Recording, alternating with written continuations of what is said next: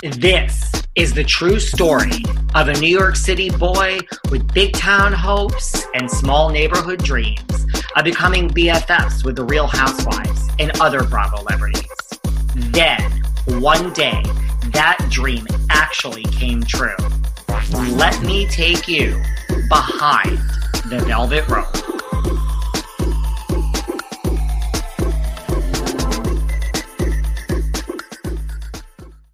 Hey everyone, this is David. Welcome back behind the velvet rope. Let's just get right into it today because we are joined by Bachelor Nation's one and only Mr. Michael G. Hi David, thank you for having me. Pleasure to be here. Well, it's a pleasure to have you. What's going on? How are you today?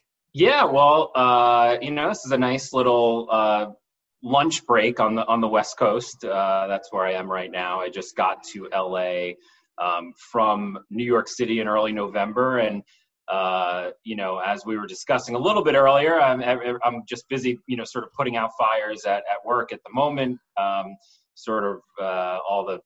My inbox just continues to be flooded. It is like triage here, but happy to take this break and chat with you and, clear my head a little bit and also complain to you, and you can, bill me by the hour for that.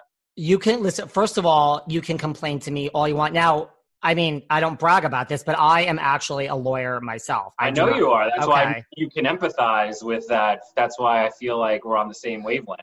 I can empathize. What type? There's one person I went to law school with who still practices, but what type of law do you do? Like, what do you do? That poor person. That poor person. Yes. Yeah. I do it all now. I started my career as a litigator. I clerked for a federal judge. I was a federal prosecutor in Miami for 5 years with the United States Department of Justice. And then I sort of switched gears and went in-house. I've been in-house for the past 6 years. And now I'm sort of a corporate generalist with an expertise, certainly, in litigation and regulatory compliance. Do you love being in-house? I mean, isn't that kind of the dream for some people? Being in-house has its moments, I will say.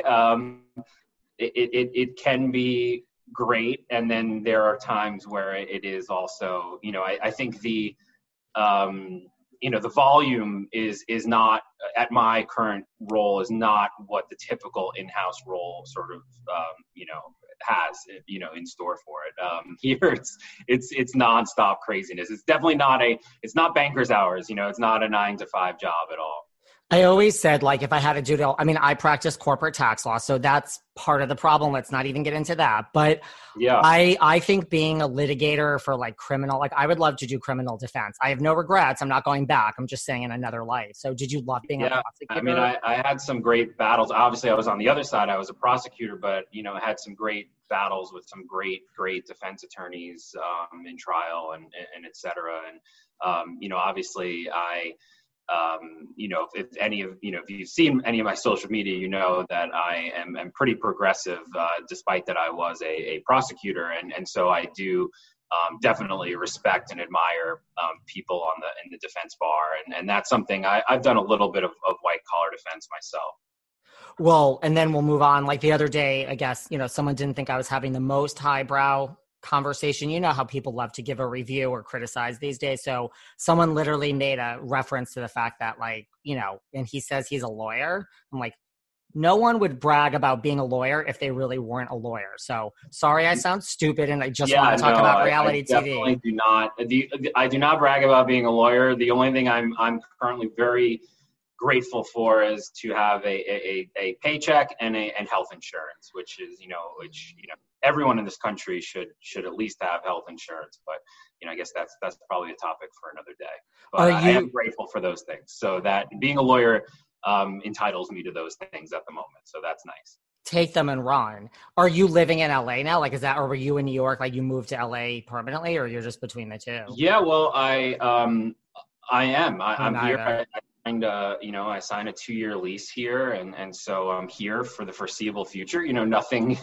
I feel like nothing is permanent in my life. Things can change, and so I'm always open to to being flexible and to changing locations if something comes up. But I'm here for at least the next year and a half. I've only been here for what, like 3 months now. So. It's a quick. So before we get into like Bachelor Nation and all this other stuff, like when I ask people how they are, normally it's like great and then we move on. But in your case, let's talk about, like I know earlier this year you were attacked. It was in this parking garage where you live now. Yes. Yeah. Kind of crazy. The last thing you expect to happen to you when you are moving to a new city is to be assaulted in your own parking garage by a security guard who's paid to protect you and your fellow residents. Just a disturbed, unhinged individual who, turns out made that known on his social media all over the place, and yet was still hired to do that job, which, obviously begs a lot of questions. Yeah. I mean, like, especially when it's in your own parking garage. Right. I know other residents in my building, when they learned of this, especially, some female neighbors of mine were sort of terrified that this could even happen. I mean, it was not 2 a.m. or crazy, it was 8:30 on a Sunday. I was going down to get groceries, and this security guard, whom I had seen patrolling the building multiple times, indoors in common spaces, not wearing a mask, was sort of walking right behind me and within 2 feet. And I held the door open for him. We come into the parking garage, and I sort of said very politely and very kindly, hey man, you're a security guard, you need to should be a role model and wear a mask, so other people will wear a mask, and we can get over this. And this was January 10th, which was if you've been following the news for LA, right, we're in the height of ICUs are at capacity, everything is shut down, even outdoor dining, we can't do anything here, and our cases are just continue to increase by the day. So we're at a point here where it's there's ever a time to be wearing a mask and be considerate of others and not want to spread COVID-19. It was in that time period. And also, if there's any person who should be required to wear a mask, it would be a security guard, and they are in fact required to do so. So the fact that this particular security guard just kept flouting the rules was was something that I had noticed, but never sort of went out of my way to say anything to him. It just so happens that this night he happened to be within 6 feet of me and not wearing a mask. And so I just thought I would just say, very sort of, calmly and politely, just hey man, you should wear a mask, we're all in this together. And he, being the unhinged, deranged individual he is, kind of went from 0 to 100 and just started shouting at me about, why should I have to wear a mask? Who says I have to wear a mask? And then right away, I'm not kidding, he starts going, the Jews? Who says the Jews? Literally quote, what he said to me. And I was like, oh my God, I have a live one here. And I took out my phone and started filming him, which obviously it didn't cause him to retract any of his comments. He was just emboldened and obviously felt very strongly about this. And his social media would corroborate those strong feelings. He's not trying to hide how he feels about Jewish people, and so I got some of that on film, and he ended up in his infinite wisdom trying to grab my phone because I guess he thought that he would destroy the evidence that I had that would get him fired, and in doing so he punched me in the head a few times, and there was I tried to restrain him. I ended up tearing my calf, my right calf, and I hurt my back. And obviously, he destroyed my phone. He threw my phone against the ground. So this is crazy, for a number of reasons. But the craziest part about it to me is that you have a security guard with known anti-Semitic views on social media. He was banned from Twitter for taking anti-Semitic views. His Facebook is a veritable treasure trove of anti-Semitic rants and posts. And yet, someone decided that he should be hired to patrol a residential building in Los Angeles County, of all places, where if there happens to be a Jewish population here, needless to say. I am not actually Jewish. That is the thing. He later also, because he's so brazen and so emboldened by these ideas and so radicalized, I guess, he actually told the detective that he thought that I was Jewish when he attacked me. So he walked himself into a number of hate crimes, and he's been charged by the Los Angeles district attorney with 2 felony hate crimes and then an underlying substantive misdemeanor hate crime. So felony assault, felony vandalism, all enhanced with hate crimes, and then also an underlying hate crime violation as well. So three counts. I was going to say, I mean, I didn't know, I saw the video and I know, but I didn't know there was all this social media stuff also. Oh yeah. Wow. That was basically, you know, with my background as a former federal prosecutor, I basically did my own investigation and presented it to the detective and the DA as a hate crime, and they agreed with me. And there's plenty of evidence, and then his own incriminating statements. I mean, the guy just can't help himself. Like he is not ashamed or embarrassed to admit that he hates Jewish people, and he feels very justified in his hate, which makes him even scarier. Obviously, he also has a former military background. Like he just fits the profile of someone who was a ticking time bomb. And you know, I'm just fortunate that, you know, these injuries eventually, I'm going to physical therapy, and you know, I replaced my phone, and you know, I'm just fortunate that these injuries will heal, and that hopefully this person will be prevented from owning a firearm, number one, and number two, from, you know, attacking someone else who actually is Jewish or you know, or any other race that he may hold some hatred in his heart for. Well, that's the thing. Like, was he armed because he was a security guard? No, I mean, our security guards don't have guns. I mean, I didn't think, you know, he would. I don't really know. You know, at the time, he's in uniform. He's wearing this coat. Yeah. You don't really know. Like, what does he have on him? And also, you know, he's not wearing a mask. So, and that's really what's going through my mind is I'm a type 1 diabetic, right? So I have an underlying condition. So I didn't even go home to see my family for Christmas. The last thing I want to be doing is wrestling with this security guard in my parking garage who's not wearing a mask. And, yeah, I didn't know. He could have, you know, he could have had a gravity knife on him. He could have had a gun on him. I don't know. I don't know what he had back in his car. He could have got, I mean, all these things were going through my mind and still are, you know, at night when I'm walking my dog, et cetera. I mean, he knows the building. He worked here, and, you know, presumably he could come back and find me if that was something that he wanted to do. So that, you know, definitely those thoughts crossed my mind. Were you scared at all? I mean, you know, listen, I'm a New Yorker. I'm very calm, but if someone gets in my face, you know, like I stick up for myself too. So, but nowadays I am more cautious to, you know, like, were you scared? Like when he was coming at you? I wasn't. I mean, you're bigger than I am, but still. Yeah. I mean, I wasn't scared that I was going to have to go, you know, 7 rounds with this guy. Like that wasn't what was scary was the look in his eyes. Like he was on another planet. Like he is deranged. And when you deal with someone who's not rational, you can't sort of prepare for what they are capable of doing or what they will do.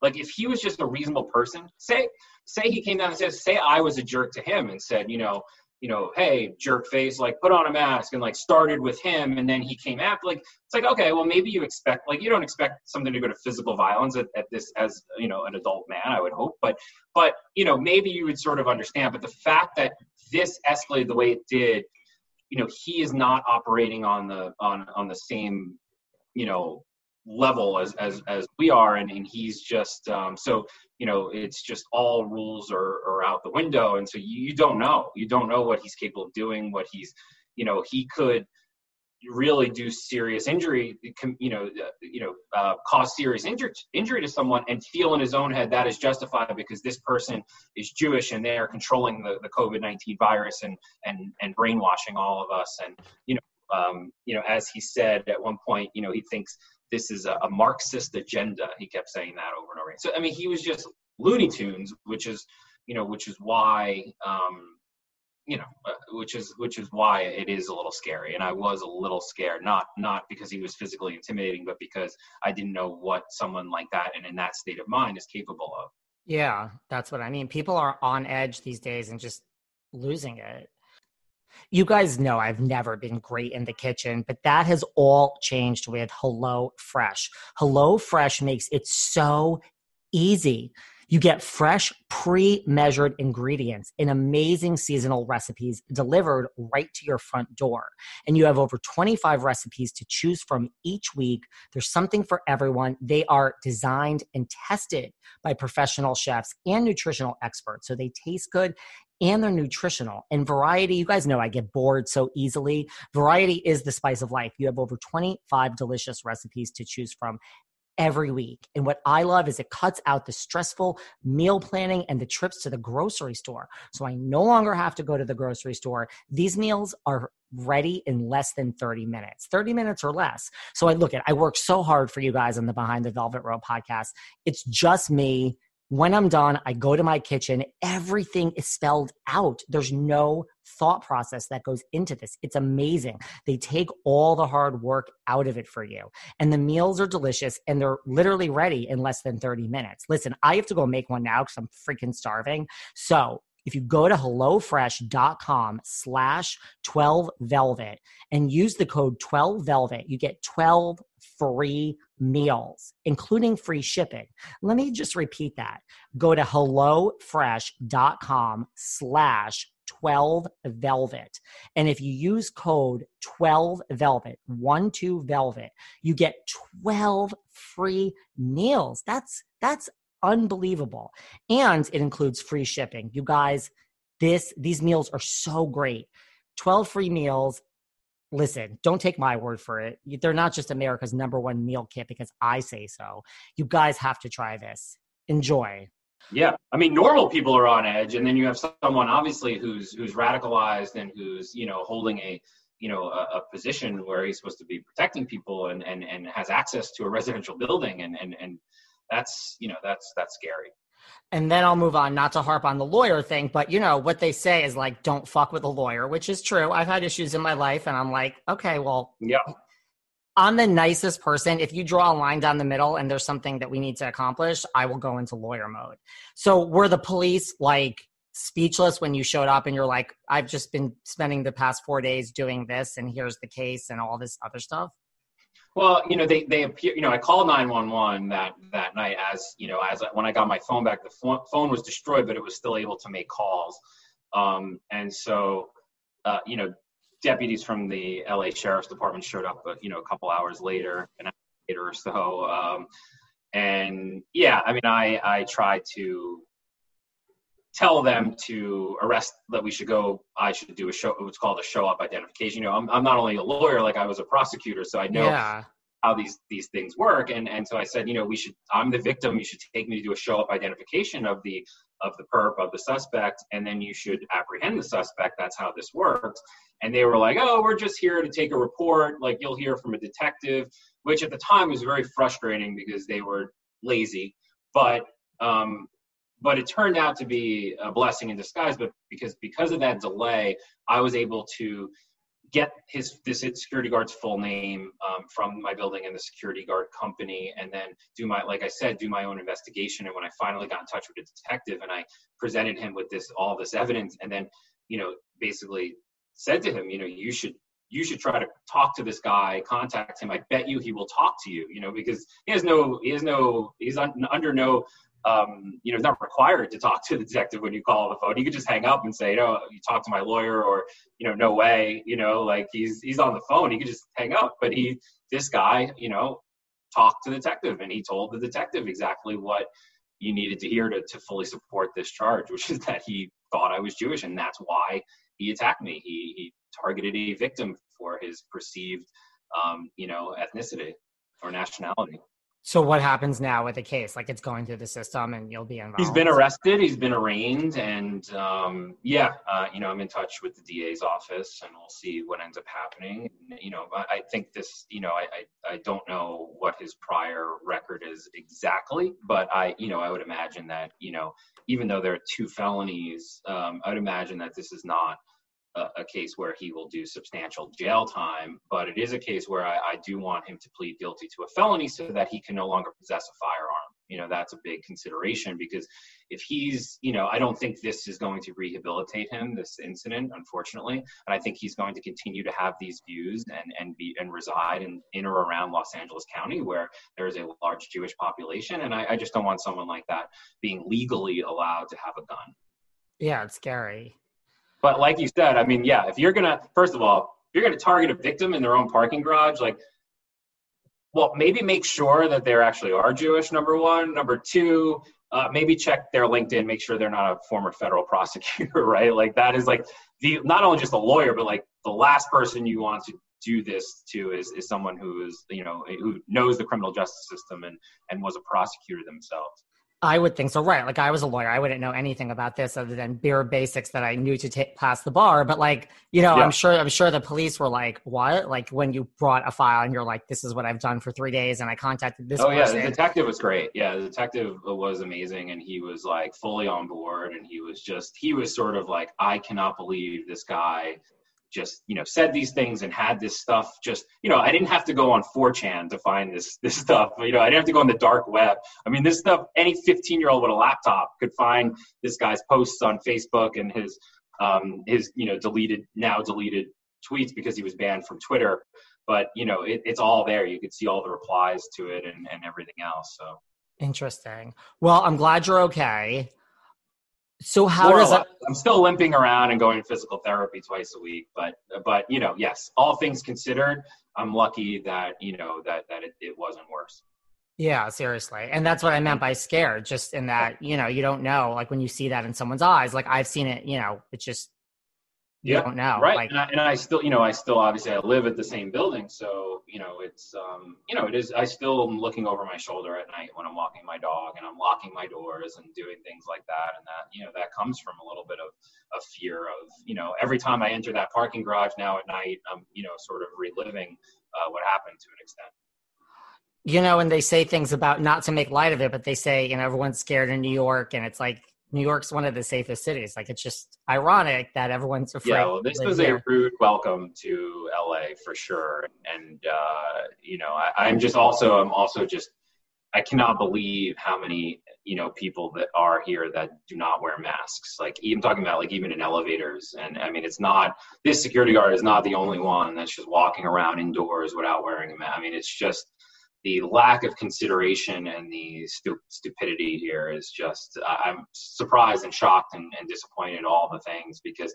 I thought I was leaving, what is a generally very progressive city and arriving at another. And it has not, when it comes to wearing masks, I don't know if it's political or if it's just more just a total selfishness and self-centeredness and lack of consideration. But I've been disappointed with the mask wearing. And you see a difference between New York and LA? Oh, huge difference. Huge difference. I mean, it's day and night. In New York, the few people you'd see without masks, would be walking around outside without a mask, and even then, they're in the minority. Here, I'm talking about people inside, not wearing masks, not wearing them properly, not wearing masks in elevators. I mean, if there's one place on planet Earth where you need to wear a mask, it's inside an elevator where it's enclosed. There's no ventilation. I mean, it's just, it's mask wearing 101. And I can't believe it's a year later. And given the condition of the pandemic in LA, especially, the fact that these people are still, just doing whatever they want, just shows the quality of the people out here, unfortunately, of the majority of people. So how does a formal federal prosecutor get involved with the Bachelorette? Yes, I'm taking a turn left here. It's a good segue. It's a good story. So I was at the time, as you said, I was I was a federal prosecutor. I was an assistant United States attorney, residing in Miami, working for the United States Department of Justice out of the Miami office, and I had gone through a very bad breakup. Bad in the sense that it was just very heartbreaking. This was a girl for whom I cared a great deal. I thought we were going to get married. We were living together, and we broke up and she moved on very quickly to someone else. And, you know, I had to see evidence of that, which was obviously painful. And I had 4 different girlfriends from different parts of my life all nominate me to do the Bachelorette. And I got a call from, you know, ABC Casting and said, you know, look, these 4 friends all nominated you. You know, you should come to our open casting call, like on like a Wednesday in Orlando. And I was like, hey, like that sounds fun, and I'm flattered. However, you know, like I have a job, you know, where I can't just take a Wednesday off. And also Miami is not Orlando. Like, I get it that you live in California, you may not know this, but those 2 places are 3.5, 4 hours apart, you know? So I said, you know, I kind of said, thank you. But I also said, you know, who was it that nominated me, just so I know? And she told me, and it was funny because it was strange to me at the time because none of those 4 women know one another. You know, they're all from very different parts of my life, you know? And so, you know, one's like a New York friend, one's a law school friend, a college friend, a friend from growing up. And so, you know, I thought that was pretty coincidental that, you know, it's not like they got together and were like, hey, let's all nominate Michael. It was sort of, you know, they all took it on themselves. And when I called them that night, they all were like, you know, Michael, you need to do this. Like, you've been so heartbroken, and this will be a great distraction. And, you know, who knows what'll happen. And so, you know, I thought about it, but I'm still like, look, I'm not gonna be able to do this anyway. Look, with the job I have right now, like, it's a very serious job. And, you know, Wednesday I'm in court, you know, all day pretty much, you know, hearings in the morning and afternoon. And then turns out that Wednesday showed up, and the hearing I had in the morning happened to be continued, needed defense counsel asked for a continuance, so that was gone. And the hearing I had in the afternoon was pushed to the morning.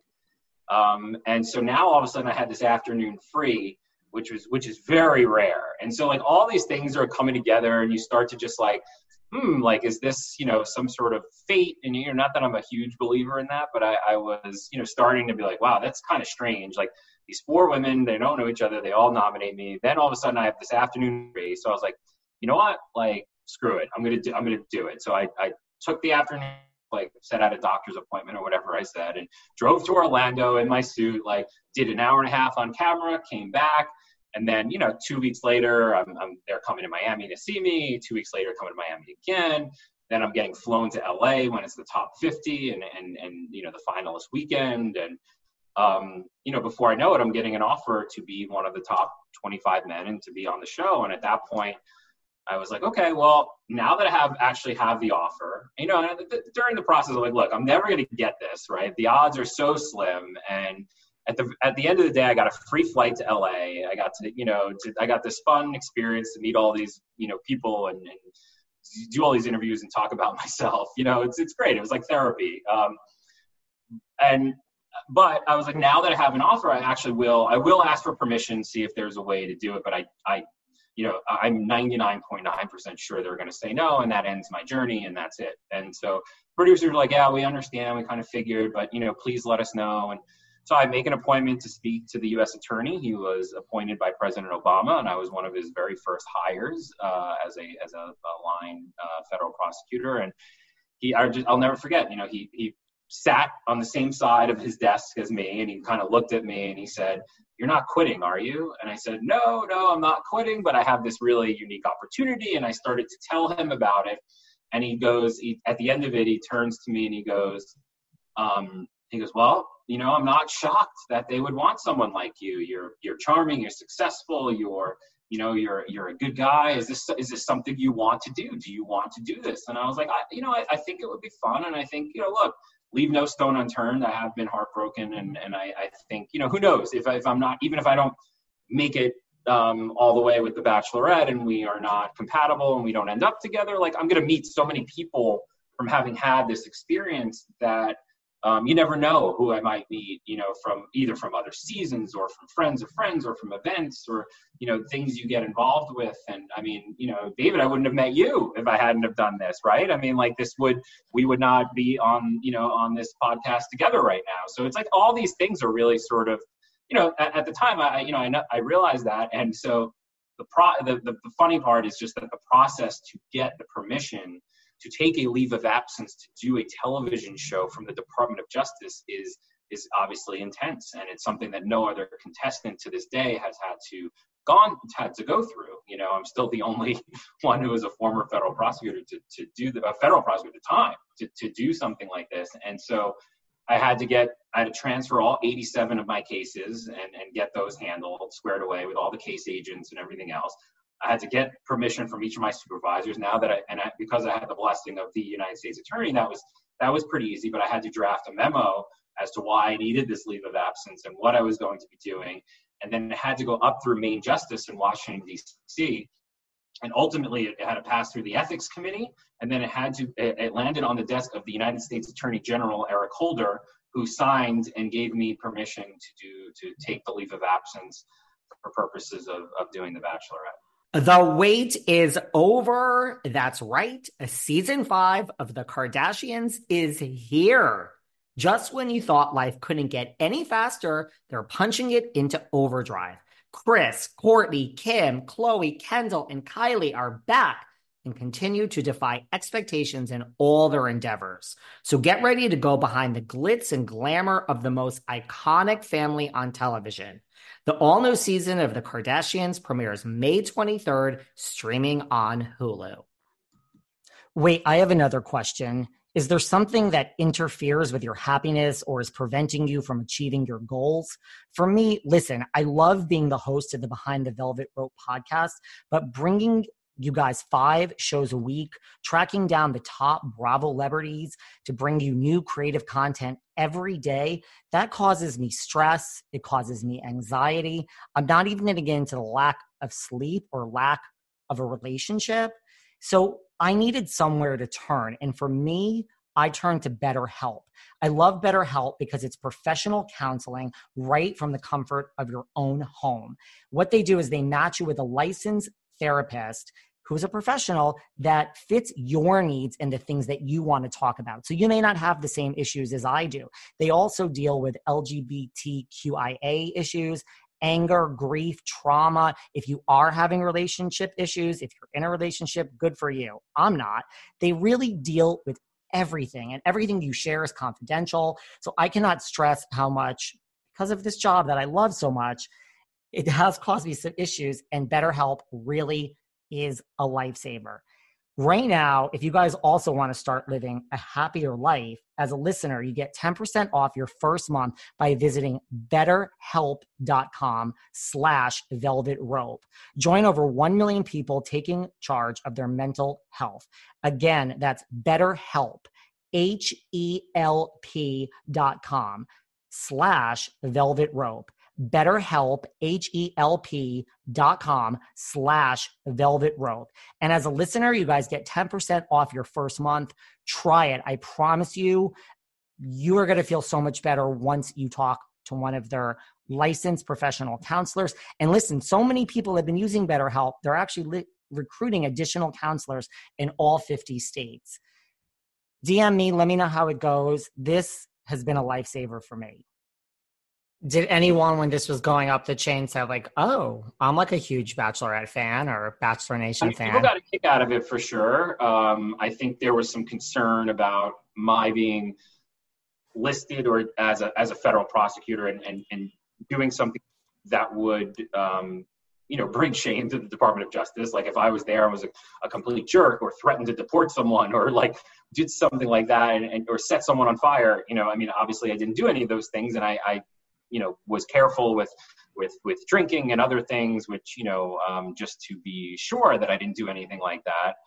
And, and once I was cast, it leaks right away that I'm a former federal, I keep saying former, at the time, a federal prosecutor is going to be on the show. And so it leaked in all the court blogs, and then Reality Steve got it and everything else. So it became that issue of, will you be listed and in your Michael G, whatever, what will it say as your occupation was sort of moot by then. So they were able to do federal prosecutor, What about Yeah, I mean, were you extra? I mean, was it probably like on your mind the whole time? I mean, I assume anyone has this, like if you have a real job, but like you hear about people on Big Brother, they always lose their jobs. Well, a lot of them lose their jobs. Mhm. I think it's those after dark feeds, but like were you conscious of that the whole time of like, Sure. everyone Yeah, is certainly. watching that? Yeah. Yeah, certainly. Certainly, that's in the back of your mind, and you're careful of the things you're saying. But as it goes along, and you start feeling more comfortable with with the producers and with being in front of a camera, that does fade away a little bit, and you just sort of rely on the fact that you are a certain kind of person, and you hope that you will not do anything that would jeopardize obviously your career. And at the time, what was my dream job. Did you know like Desiree before? Like, did you know of her? Like, did you watch any of this? Like, were you in this world, or did these girls who nominate you like explain who was who, or like you had no idea who the Bachelorette was?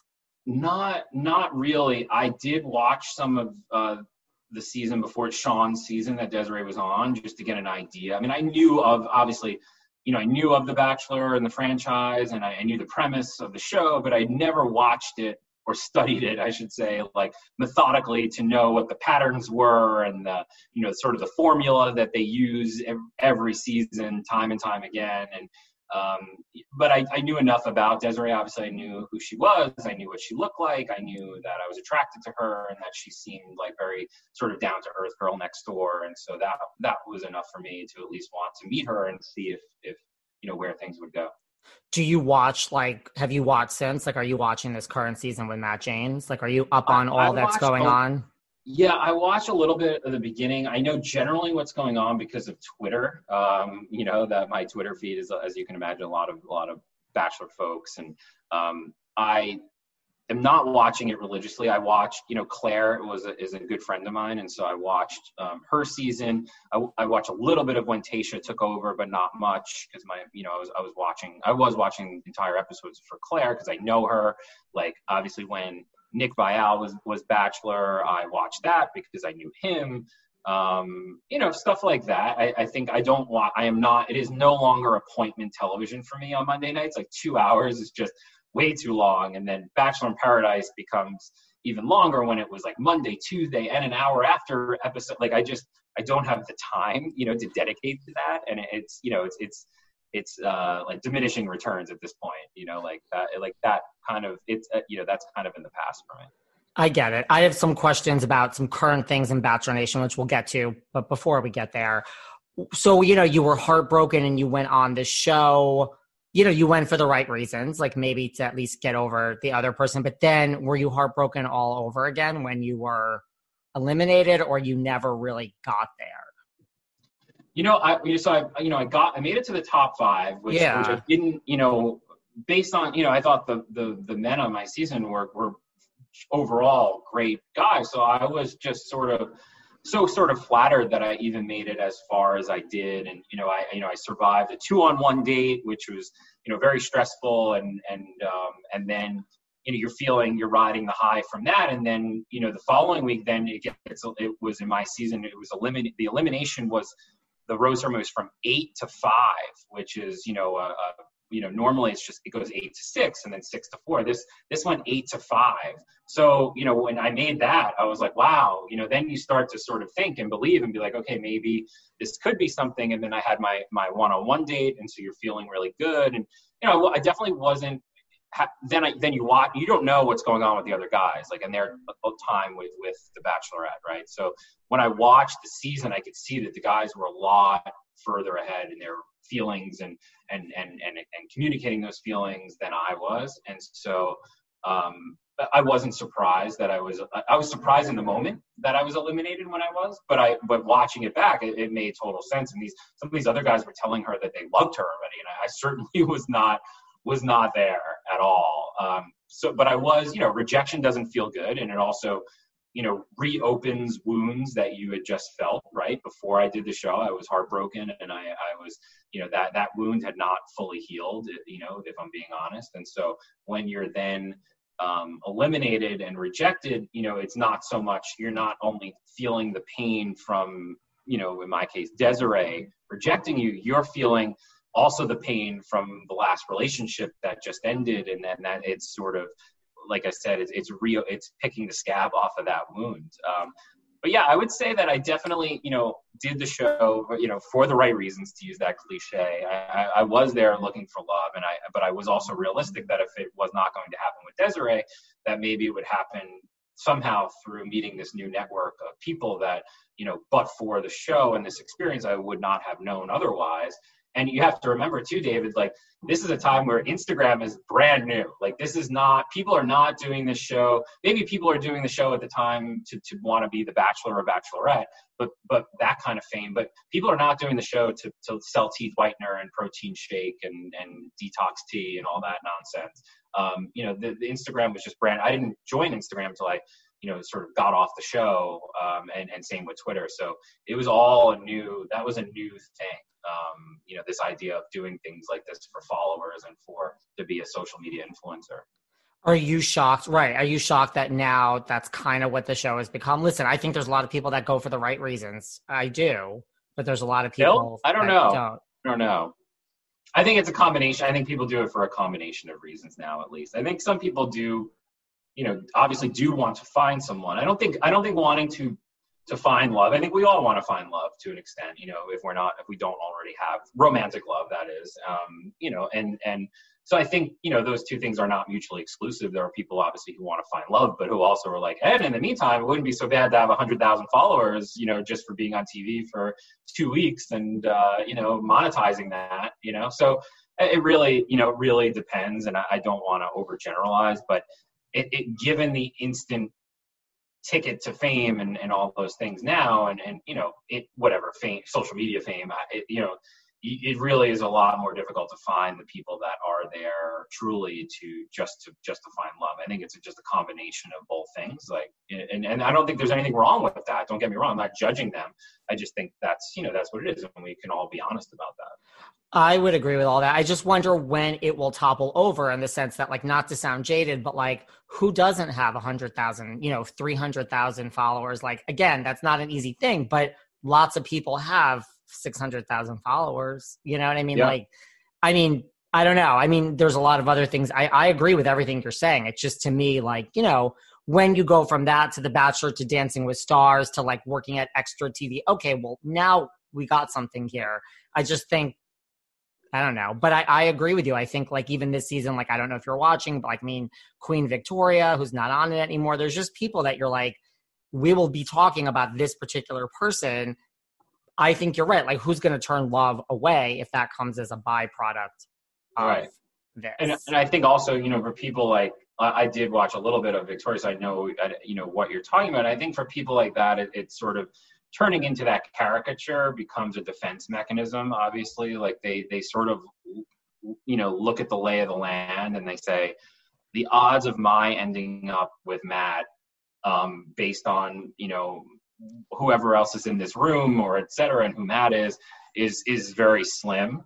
And so what's my incentive not to be entertaining and to take that to the next level, and to really also to really cooperate with what the producers want. And you start to, I guess, people like that start to believe, if I cooperate and give the producers what they want, my chances of staying here longer and thereby increasing my following and everything else is doubled or tripled exponentially, et cetera. And so they really lean into that, that caricature, I think.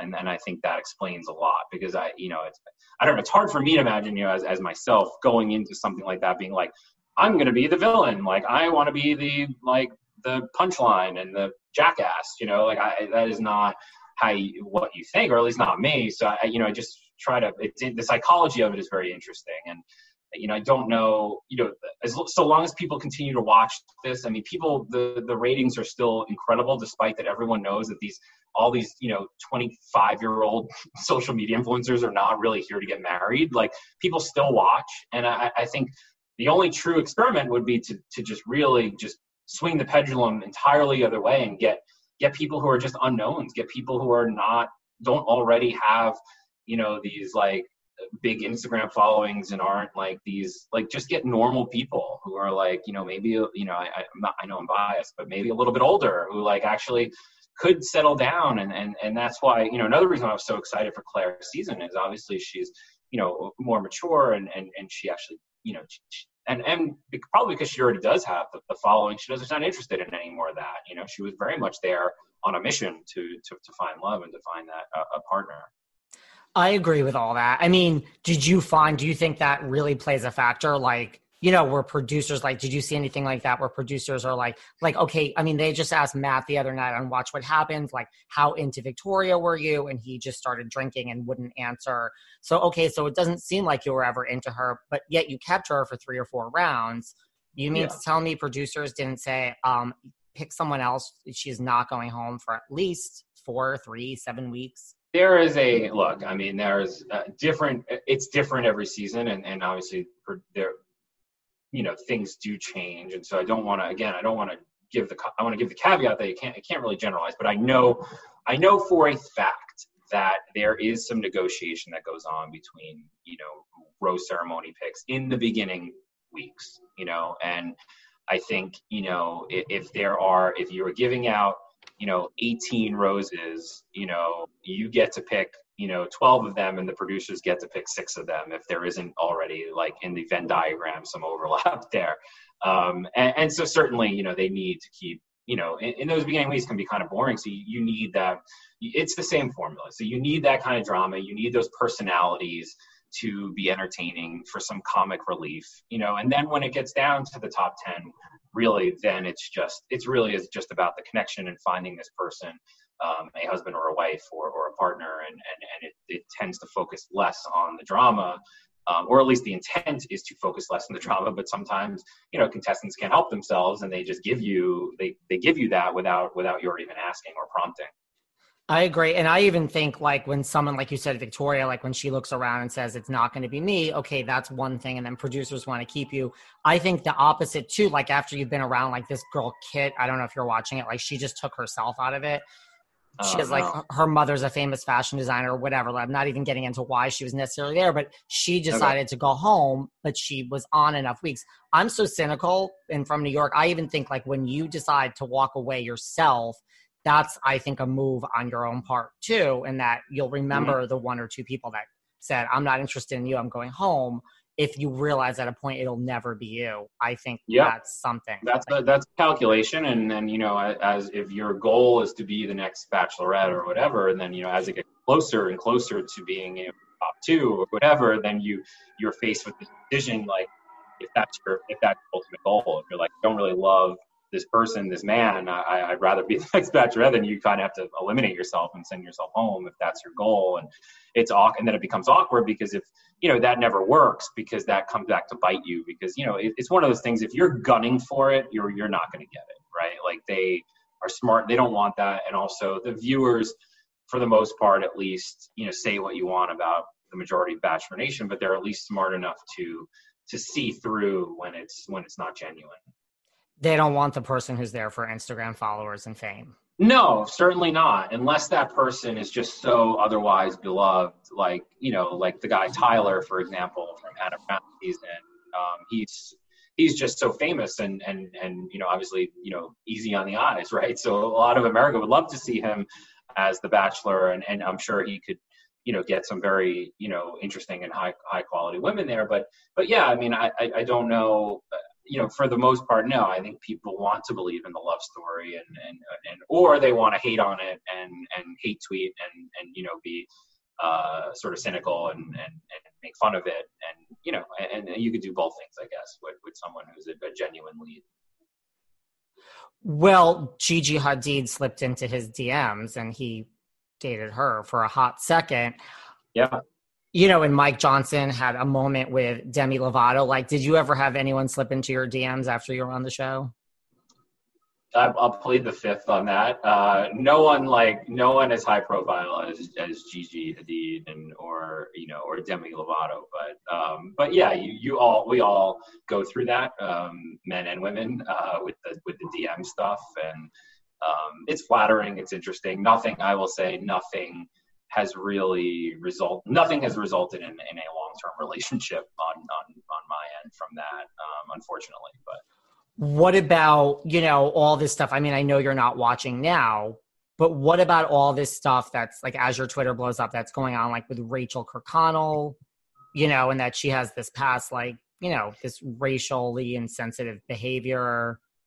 And I mean, you have to live under a rock it changes every hour on the hour. And now she's made a statement apologizing. Matt has made a statement. Chris Harrison went and spoke to Lindsay. Now Chris has stepped away. Yeah. I don't even know what to say. Well, I think we can start by saying something that should be obvious. And unfortunately, it shouldn't have to be said. But there should be no place on The Bachelorette or on any other television show for someone who is a racist, for someone who is a white supremacist, or someone who likes or supports or retweets or whatever racist and white supremacist, statements or sentiments. Like, there is no place. Those people should not be deserving of a spot, in a very limited cast, and should not be and are not deserving of 15 minutes of fame or a platform to further amplify those kinds of views. Like, not in 2021 and not in 2018, Chris Harrison. Like, I mean, that should go without saying. 2018 is not 1968. And I think for someone with as much media training as Chris Harrison, he has more media training than probably anyone on any show right now that's on, because he's been through it so much. For him to make that mistake, I think, unfortunately, when someone shows who they are, you have to believe them, right? And I think he does, believe that, what he said. And I think these apologies, unfortunately, only come after he's received a lot of backlash. Otherwise, I don't know that he even would have apologized, but for the backlash. So, I hope that his apology and everything else is sincere and genuine. But I'm skeptical, and I guess only, time will tell as to whether or not that's true. But in the meantime, we need to do a better job, Bachelor Nation and the people involved, of vetting these people out. I mean, this is 2021. You can find easily on Rachel's social media that she went to a plantation style, party in college that had Confederate flags, etc. I mean, like, that is not a difficult thing to find. You do not have to work for the FBI to find that. And I will tell you that they have, as some of their background check people, former FBI. So they even have FBI people working, former FBI agents who now are involved in doing these kinds of background checks. And you have to look into these things, whether it's issues of race, and the issue with, Becca's guy, Garrett, liking all these homophobic and transphobic and racist, transphobic and racist, posts on Instagram and everything else. Like, these are easily discoverable things. This should not, this day and age, that's all part of it. And those people those people don't have a place on television. And if they're put there, then you have to wonder if they're put there intentionally, because we recognize that, 55% of Bachelor Nation consists of people who are, the MAGA types. Well, that's what I was going to say. Also depressing. Yeah. Also what? Depressing. Well, that's what I was going to say. Like, just in terms of the, listen, like, on Bravo, Stassi and Kristen, I don't know if you know these people, Stassi Schroeder, like, they were fired for certain things that they had done. It's like, you would think after that, I mean, again, I don't know what it was like when you were on, but I imagine a network like ABC, and now you say there's FBI involved, like, they have to do extensive background checks. So how could, like, someone found this on TikTok in what, an hour, three hours? How could this not have been discovered? Yeah. No, I mean, I completely agree. I mean, they pay and they hire multiple background check, people. You meet with one during your finalist weekend, and you fill out paperwork, and you sort of affirm and swear that you're not leaving anything out. Excuse me, but something like that is something that you as a contestant may think in your own mind, oh, I didn't do anything wrong, but that is why it's up to them. That it is their duty to investigate that more fully. And when they let that slide, you have to question whether or not they knew about these cast members' past, and whether or not they chose to just ignore it or put them on anyway, because it, sort of these controversies ultimately get people talking about the show, and unfortunately don't really result in poor ratings or lack of viewership. If anything, you now have people on the right side of the spectrum who watch it, even who are just going to watch it now even more, because they want to root for people who, the type of people that, show up to the insurrections at the Capitol on January 6th with Confederate flags. Do you think they turn a blind eye, though, more because they are trained relationship experts, like, and say she's actually really good and is going to go far for like Matt? Or is it like, oh, this will somehow come out, cha-ching, cha-ching, like you just said? Like, I don't know. Obviously, Rachel I haven't been watching the season religiously enough, but she's very attractive. She seems composed and seems very, seems like she came off well on the show, and if I missed something, you can correct me if I'm wrong on that. But so I think she had those, she certainly had a lot of wonderful qualities about her, but, and this is one of the things that obviously would not come out, right away on the show. I mean, but this is why you do those background checks, because then as you elevate this person and give this person this platform that, no one is entitled to, right? You are giving this person this platform. And if they're going, like I said, if they're going to use this platform, or if they have used their platform in the past to amplify racist or white supremacist views, or, views that have no place in any society, let alone ours, then, really it's shame on you. And yeah, well, and I think, doesn't it also say that we know who wins? I mean, if she didn't win, like I've seen other shows where there's like a warning or a statement before and after the show that says, we didn't know this when we cast her, period, because the person's going to be eliminated in 5 weeks. To me, It's like, didn't this just give away the whole show? I mean, that's not the point. I get it, but it's just another point. I think she wins. I don't know. I mean, I don't know what her status was on the show, but it also, opens up things for, was she in the running to be the Bachelorette or for Bachelor Paradise, right? That's another thing now that contestants think about when they do the show is, okay, I'm not going to be the next Bachelorette or Bachelor, but this is my Bachelor in Paradise audition. Cough, Victoria, cough, right? I mean, she's like that is the kind of personality you want, like on a beach drinking tequila with other cast members, right? They are also cognizant of that as well. But then you have, someone like Garrett that Becca ended up with, who was, very much on the far right side of the spectrum, really was not bashful about that. He gave a very sincere apology that was essentially crafted by Becca, I'm sure, for what he did, and said he was going to learn. And we all know he didn't learn. I mean, he continued during the George Floyd protests after, he was suffocated to death for, allegedly passing a counterfeit $10 bill. He's tweeting out things about, the thin blue line and all these, Blue Lives Matter nonsense. And yeah, I mean, so it's all BS. It's all PR and BS. Like these people, that is the point. And I made this point when I was interviewed back at the time when Garrett, was shown to have liked these kinds of posts. People who have those views in their heart, those people do not change. Not at this point.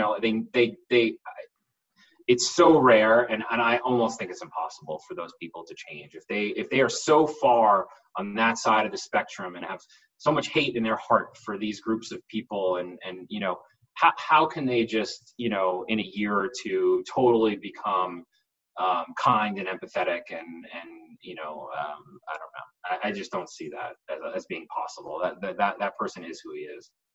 I that makes sense. What about someone like Crystal? Like now he's stepped aside. Is that Chris stepping aside, do you think? Or is it like ABC saying we need to talk? I don't know. I'm sure Chris, I don't know. This is pure speculation. I think Chris probably was talked to and probably agreed that the best thing for both would be for him to to take a break. I think, the amount of the attention this has gotten and the heat that it's gotten is, I think it's the only solution. And I think he was probably approached and they said, look, this is what we propose to do. And we think it should be a mutual decision and we'd like you to be on board. And I'm sure he said, yes, I will be on board. That does make sense. But, I think, look, he just, unfortunately, I think he made mistakes, but using the word mistake is just just doesn't quite cut it for me. I think that's who he is. I think he's unfortunately the kind of white moderate that someone like Dr. King lamented so much in his letters from an Alabama jail when he was talking about like the real threat, to progress, and now today in the Black Lives Matter movement isn't the, the racists and the KKK and the white supremacists. Like those people are there and they're extreme and you're not going to change them, but it's the white moderates who are the sort of, but you're, you destroyed a target, or but those or no, let's do it peacefully. Let's not do it now, and seem to dictate, what the right time and right places to protest, systemic injustices. And unfortunately, Chris Harrison is a white moderate. That's who he is. He's a Texas guy from Dallas area, and I think he is socially liberal. I believe that, but I think that these issues are just.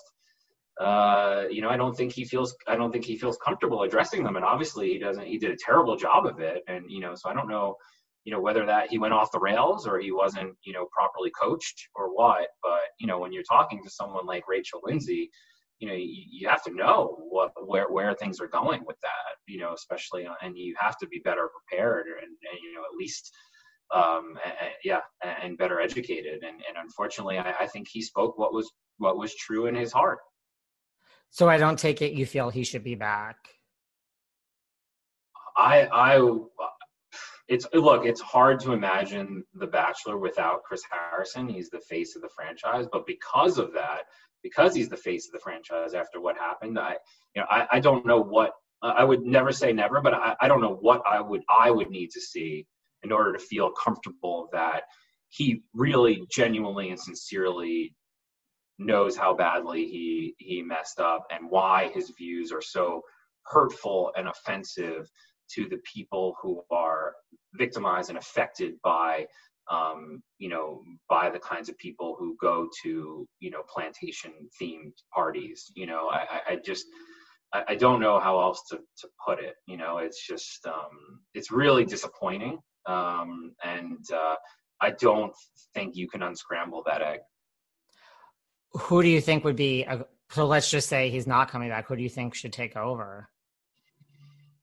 I don't know. That's a great question. I am not sure. I'm also not, I think, obviously, a lot of people, and I see some, I can understand the support for Rachel, to take over some hosting duties. Obviously I would love to see, persons of color and Black cast members, come back and have a role in that. But I also just think, for better or for worse, the Bachelor can kind of function without a host. I think the amount of duties are, I think it's fun. It was always fun and entertaining to have Chris on and everything else. But I don't know that the show really needs that. I think they can have guest hosts, to do different seasons and different episodes.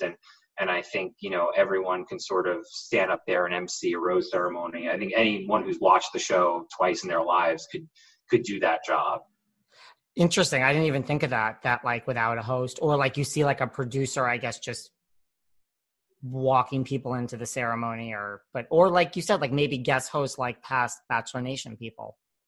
Yeah, I think you could have, look, the show is so popular and it's been around for so long that there are so many celebrities who love the show and watch it religiously and who would probably jump at the chance to be a host for a day, kind of thing, and to do that. And I think that would be fun. I mean, Jimmy Kimmel could certainly do it. I know that. I mean, I hesitate to suggest, another white man to take the role, but Jimmy Kimmel is obviously someone we know what his views are on these important issues, and he has, been a long time fan of the franchise and has done some, a number of spots on the show and guest appearances. So, certainly he could take over seamlessly, but, also I think we should just give it to certain guests and fun celebrities. I think that would draw some excitement. Interesting. And speaking of Clare, I know you know her, and then I promise we'll stay on track and we can wrap up. What do you think of all of that? I mean, you know her, she had her chance, now she's single again. Talk to me about all that. And I mean, do you still speak to Clare? Like, are you close with her now? I do. Yeah, I do still speak to her. I try not to, when I talk to her, it's more as a friend to say, hey, how are you doing? I'm here if you need me. And she's been, understandably had her heart broken and is having a tough time. I did recently just see some photos of her with Dale somewhere, whether it's the reports are saying it's Venice, Florida. I don't know if it's Venice, Florida or Venice, California or what, but that's certainly interesting. And I have not spoken to her since that. So I don't know if there's been, an update, but I know obviously she was very hurt by what took place and by, Dale issuing this statement that was issued as a joint statement that, she did not know was being released. And, and obviously then, all the reports and the social media and the speculation and everything else as to why he did what he did.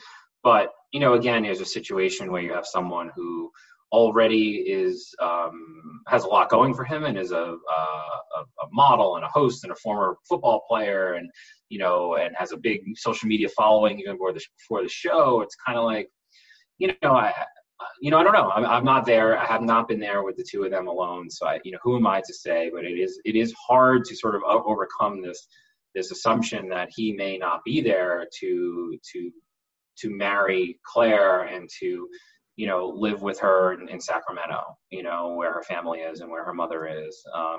It makes a lot more sense that he's there to increase his fame and following and at 31 and 8 years younger than she is and already has a successful following and to do things with modeling and hosting or wherever else his goals are in life. It is much more, I think it's much more reasonable to think that, but I'm not saying it's impossible, and I don't know him personally to know that, and so I don't want to say that that's definitely the case, but it's not really that surprising, I guess, if you think of it that way. Have you told this to Claire? I don't want to divulge the contents of my conversations with Claire, but I will say that I did say something that I think is true for many of us, and it is certainly true for myself. Sometimes the things that make someone so attractive and so appealing are also the things that make them not the most ideal long-term romantic partner. What do you mean by that? I think, we can be attracted to someone for being, dynamic and fun and out there and so, attractive, physically attractive and all these things. But sometimes because they are all those things, they're also just on a different path and are not on the same page at certain points, unless it's the exact right time in their life and you are that one person for them. And so I think that sometimes those things make those kinds of people not the most ideal committed partners because they have all of that and it's so fun and it makes them exciting. They're a challenge. They're exciting. They're giving you the roller coaster, the high highs and the low lows, but that's not what makes for a healthy long-term relationship, right? It should be someone that, keeps you more or less stable, that someone that is dependable and is there for you and is not, throughout everything and is not giving, and obviously you want to feel the butterflies and feel all those fun feelings and feel chemistry and attraction, but is not giving you the high highs and the low lows and causing you to sort of spiral and go through those go through those phases. I don't think that's healthy. But I understand it's like, sometimes it's like a moth to a flame. We see those things, and, and I am guilty of that as well with some of the women I've dated and sought, and you try to convince yourself that you're gonna, they're gonna be a relationship person and everything else, but really, they were never going to be that, and nor were they ever. And it's sort of, something that played out just in your mind, and you went after them for those other exciting sort of qualities that are much more difficult to harness and rein in.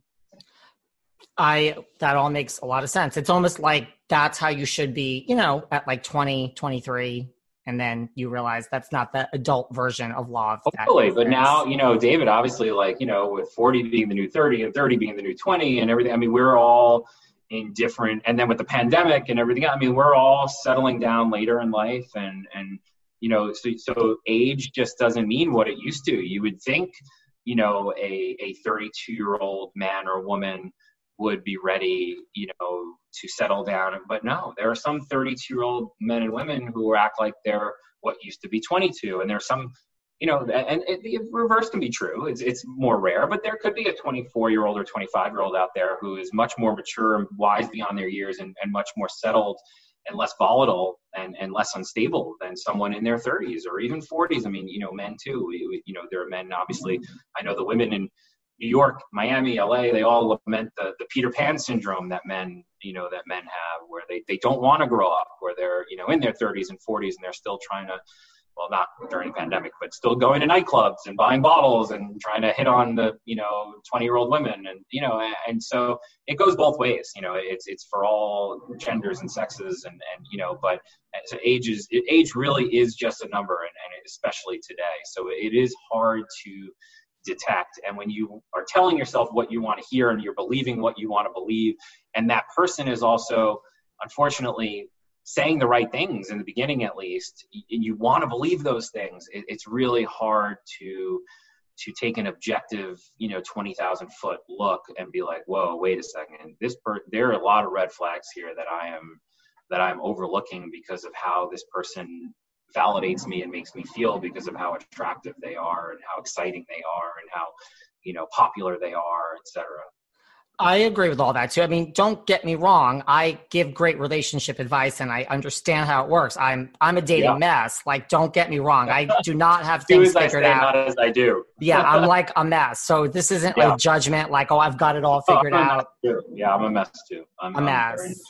Yeah. I just give great advice to others that really is the right advice. I just choose to not use any of it myself. I don't know. There's some disconnect in my life, so I don't know what that is. Professionally, I have it together. I've always had it together no matter what my career is. Personally, I'm just like I'm a good friend. So you are single now? Yes.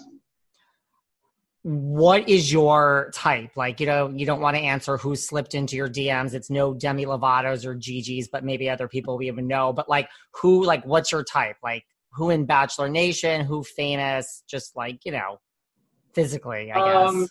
Yeah, my type, I don't really, I honestly, it's not a cop out. I don't really have like a set type. I kind of just like, I know it when I see it, but certainly someone obviously has a great sense of humor, someone who is intelligent. I like a pretty face, a nice smile. That's the most important. I'm not one of those guys who's like, she could, her face could be whatever, as long as her body is that, I'm not one of those guys physically.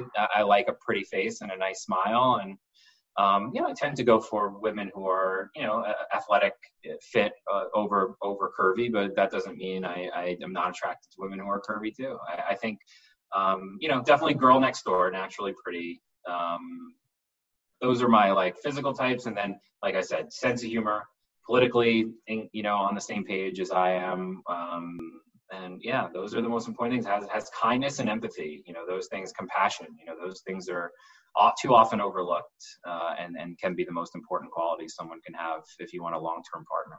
Well, you see, this is why you should watch The Bachelor, because, being part of Bachelor Nation, you can just watch to see who's not picked and who's not going to end up with Matt James or The Bachelor every season, and then just slip into their DMs and be like, I saw you on TV. And we all know that doesn't mean you really know how they are, but that would be a good start. I'm sure, you're part of Bachelor Nation. I think the age bracket, Matt's what, 28, 29. I'm turned 40 this past year. I think, I think I probably, there may be exceptions, but I at least think I need someone in her 30s. And I think those cast members are few and far between these days. So, I no longer am looking to Bachelor Nation to find me love. Let's put it that way. I mean, listen, I have other friends that agree with this. I agree with that. That is why I like Clare's season. It is, to me, no age shaming, or I agree, at 40, you could have Peter Pan syndrome. But I do like it when it's an older skew, because to me, at least, it's like, I don't know, who knows? Matt might find his love and ends up together. But I just am that, like, you're 28. This will be good for now, but how is this going to work? It could. What the hell do I know? But I like the older skewing when that's what I liked about Clare. I wish it would skew older more. Well, especially in 2021, it's a lot more believable. That's why I thought Peter's season was such a mess, because he was a mess.